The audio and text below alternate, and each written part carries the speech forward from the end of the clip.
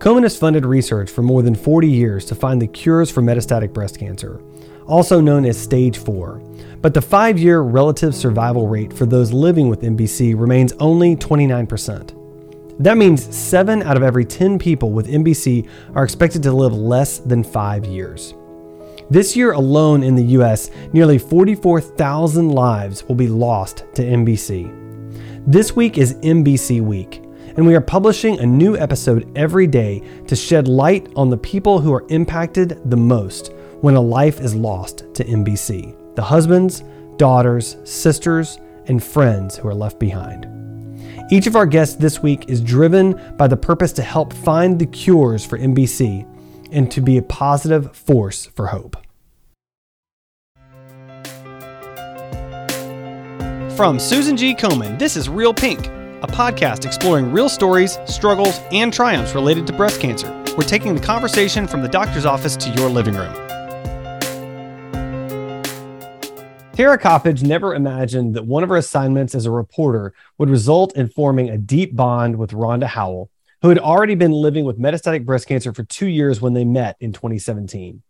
The two women automatically clicked and forged a deep friendship that continued until Rhonda passed away in January of this year.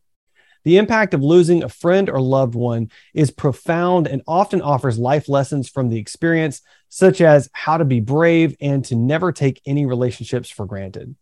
Tara is here today to share the story of her friendship and how losing Rhonda changed her life and fueled her inspiration to continue making a difference in the breast cancer community. Tara, welcome to the show.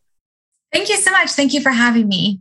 Well, this is a great story and it's so unusual. So let's just start with how you connected. Talk about the beginning of your friendship. How did you and Rhonda meet? Sure. Yeah. So I met Rhonda through a mutual friend who also had metastatic breast cancer. She has since passed away, but my friend reached out to me and said, you have to talk to Rhonda. She is putting together this big fundraiser to raise money for breast cancer research, specifically for metastatic breast cancer.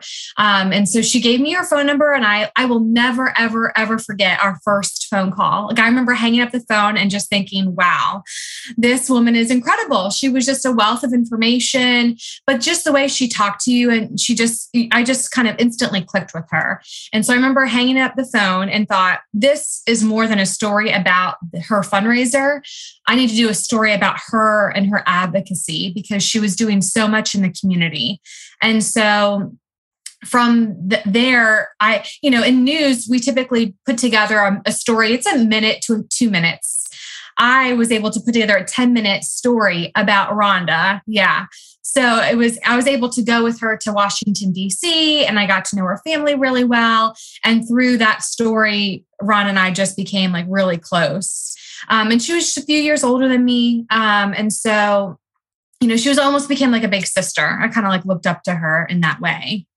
Wow. That's fantastic. I mean, I know how difficult it is to put together a 1 minute or a 90-second story. A 10-minute story is profound. And that really speaks volumes to who she was as a person. And let's talk a little bit about that. Tell me about her impact in the community as an advocate and what it was like for you to experience that. Yeah, it was amazing being able to document like her doctor's appointments we went to, even going to DC. It was for the stage 4 stampede. And so I was able to follow her and go with her into lawmakers' offices where she would talk to them about the need for more research for metastatic breast cancer specifically. And she was a wealth of information. She was so smart. She knew what she was talking about. You knew that she knew everything, all the facts. And yet she came across so warm and just genuine. She wasn't angry. She wasn't, upset. She had this diagnosis, and yet she was still calm about it. And because she knew she had this mission to try and get more funding for research so she could live longer. And so it was just really impactful to be able to watch that and to document it. That sounds like an amazing person to spend time around. And so I wonder if you could just unpack a few of your favorite memories with her, what you were able to learn by witnessing her life and how she lived it, and how you're able to carry those lessons forward now.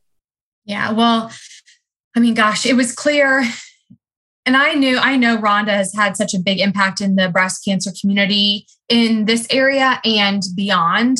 And going to like her funeral and the recent Komen event where she was honored, just seeing and talking to more and more people, you realize the kind of impact that she had was way bigger than I ever could have imagined.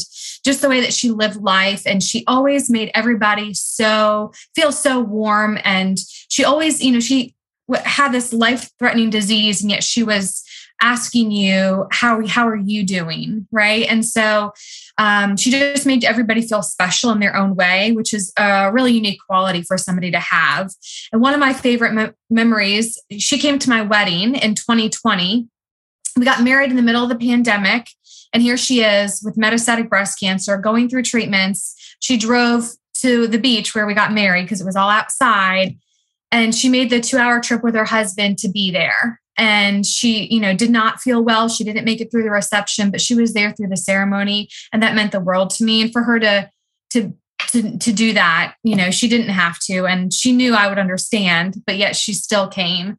So that was really special. And I was just honored. But that's just the type of friend that she was to everybody. And so definitely after she's passed, I always try to say, like, live like Rhonda did, just love people like she did, try and treat people like she did, and listen to them and ask, how are you doing? She sounds like one of those friends that is always looking out for other people. And I think that's the kind of friend we always want to be and that we always want to find. That's truly amazing and profound. So I'm curious, you met Rhonda when you were doing a story about her having metastatic breast cancer. So she already had metastatic breast cancer when you met her. What was that like? Was it like getting to know someone with a terminal illness and knowing how that friendship would play out? I guess going into it, Rhonda was always so positive, and she was, like I said, so well educated. She would always be looking to the next trial. Okay, like if this treatment fails, then this is what I'm going to do next. She always had a plan. And that's kind of how you have to live when you have that diagnosis. And so I was, I guess, in denial. I always just assumed that she would have another treatment to go to. She was always on top of everything. And, I just figured, she'll find another trial and it'll be fine, And so it really didn't hit me until the end that, I just kind of figured, I don't know, I guess it was just naive of me, but, and even during your friendship, we would meet a lot for lunch and coffees and stuff during the day. And, I would ask her how she's doing and kind of leave it up to her. It is kind of difficult because I don't want to ask too many questions. As a former reporter, I like to ask a lot of questions, but I also don't want to I don't know the kind of mood she's in, if she wants to share stuff or if she just kind of wants to talk about her son or shopping or clothes or other things that we would talk about, So I always, would just try and kind of follow her lead. I would ask a couple questions, but not try to dig too much unless, I could tell that she was willing to talk about it. What you said, that seems so wise to me. And I think what I'm hearing you say is you knew that she might not want to be defined by her illness and might not want to talk about that continuously. Right. And that seems so wise to me that you'd open the door for that conversation if she needed it. But if she didn't, then that's fine too. And you can talk about whatever else, which is a really good friend. That's really amazing. Thank you. So she passed in January, and I know that's got to be difficult. Can you talk about that? What's that like? What's it like missing her? What do you do? Those kinds of things. Yeah. Well, I think I think the hardest part is kind of thinking about her husband and her son and kind of who she left behind and her parents. She was so close with her parents and her mom. I think that's kind of the hardest part is thinking about her young son. She was so close with him, and she would always say, I just want to make it to his 10th birthday. She would always kind of set these goals, and they traveled so much. They had all these trips and stuff. So I find comfort in that they made some really amazing memories. And that's kind of what I try to hold on to too, and thinking about, when I missed her and, I recently had a daughter. And so I think about that often. And I just think that, she's watching and she knows. Mm, yeah. And her memory lives on, right? Yeah, for sure. That's why we're talking about her. Yeah. And that just profound and amazing impact that she had on you and now on so many people, on our listeners, which is amazing. So you currently work for a breast cancer foundation. I'm curious, did your friendship with Rhonda inspire that or what led to that? Yeah. So, so my friendship with Rhonda inspired that. Both of my parents are also cancer survivors. My mom is a breast cancer survivor and my dad is a prostate cancer survivor. So those situations, that they both have been cancer-free now for about 6 years. And so that kind of, and that sparked me to do more advocacy stories, which led me to Rhonda. And then that kind of really just instilled it in me that, okay, I love reporting and telling stories about things to raise awareness, specifically like breast cancer. But I want to do it all the time, not just some of the time here and there. So I was able to find Pretty in Pink Foundation, and we're just in North Carolina, but we help breast cancer patients who are uninsured and underinsured pay for treatment. Wow, that's great. So, and I am the marketing and communications director. So I'm able to tell these stories of our champions and kind of, who we help and why it's important to support the organization. And so, it's fulfilling. And I know I started working for the organization in 2020, and I know Rhonda was really proud. That's so amazing and so important to be able to tell those stories and raise awareness in the way that you're doing it. Such an important job. I really appreciate the work that you're doing there. So you mentioned that you just had a baby. I'm curious, did Rhonda know that you were pregnant before she passed and what was talking with her about that like? Yeah. So I might get a little emotional talking about this. I'm going to blame it still on the postpartum hormones. Because that is a conversation that Rhonda and I had a lot, was just having children. And, she was always so excited for me and my husband. And she kind of knew right after we got married, she would always ask, like, is it baby time yet? Like, I know you, because she knew how badly I wanted a kid. And I just adore her son, Luke. We were always just really close. And so I did not, she did not know. I found out shortly before she passed. And it was also like, I knew at that point she was in hospice. And I kind of debated, like, do I tell her? It was kind of a hard situation, but I didn't want to like use up her energy.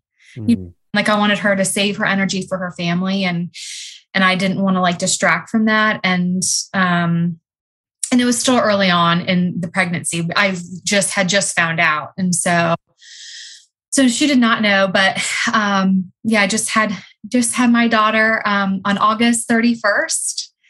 And so I know Rhonda, I find comfort in knowing that Rhonda, I didn't get to tell her in person, but I know she knows, she's looking over us and I had a daughter. And so that also was kind of special to think, about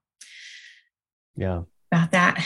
Yeah. And I'm sure that your relationship with Rhonda has, impacted you in such a way that to even make you an even better mother, right? And to impact your daughter through her. And so that's really amazing. So last question, what advice do you have for our listeners that may have recently lost a loved one and are struggling?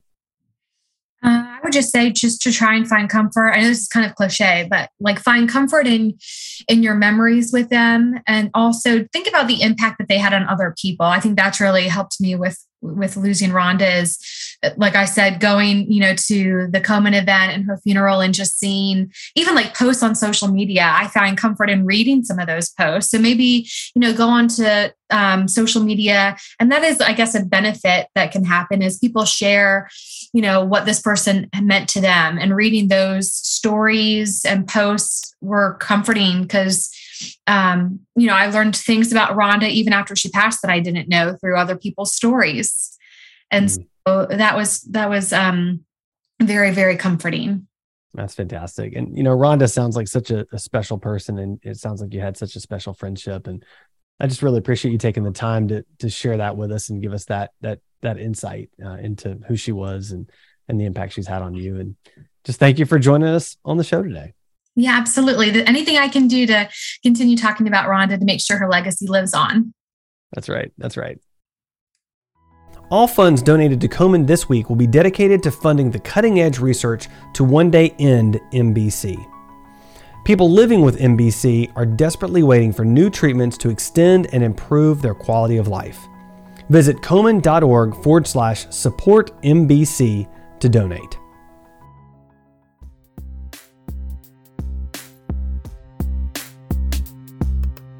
Thanks for listening to Real Pink, a weekly podcast by Susan G. Komen. For more episodes, visit realpink.komen.org, and for more on breast cancer, visit komen.org. Make sure to check out @Susan G. Komen on social media. I'm your host, Adam. You can find me on Twitter @AJWalker or on my blog, adamjwalker.com.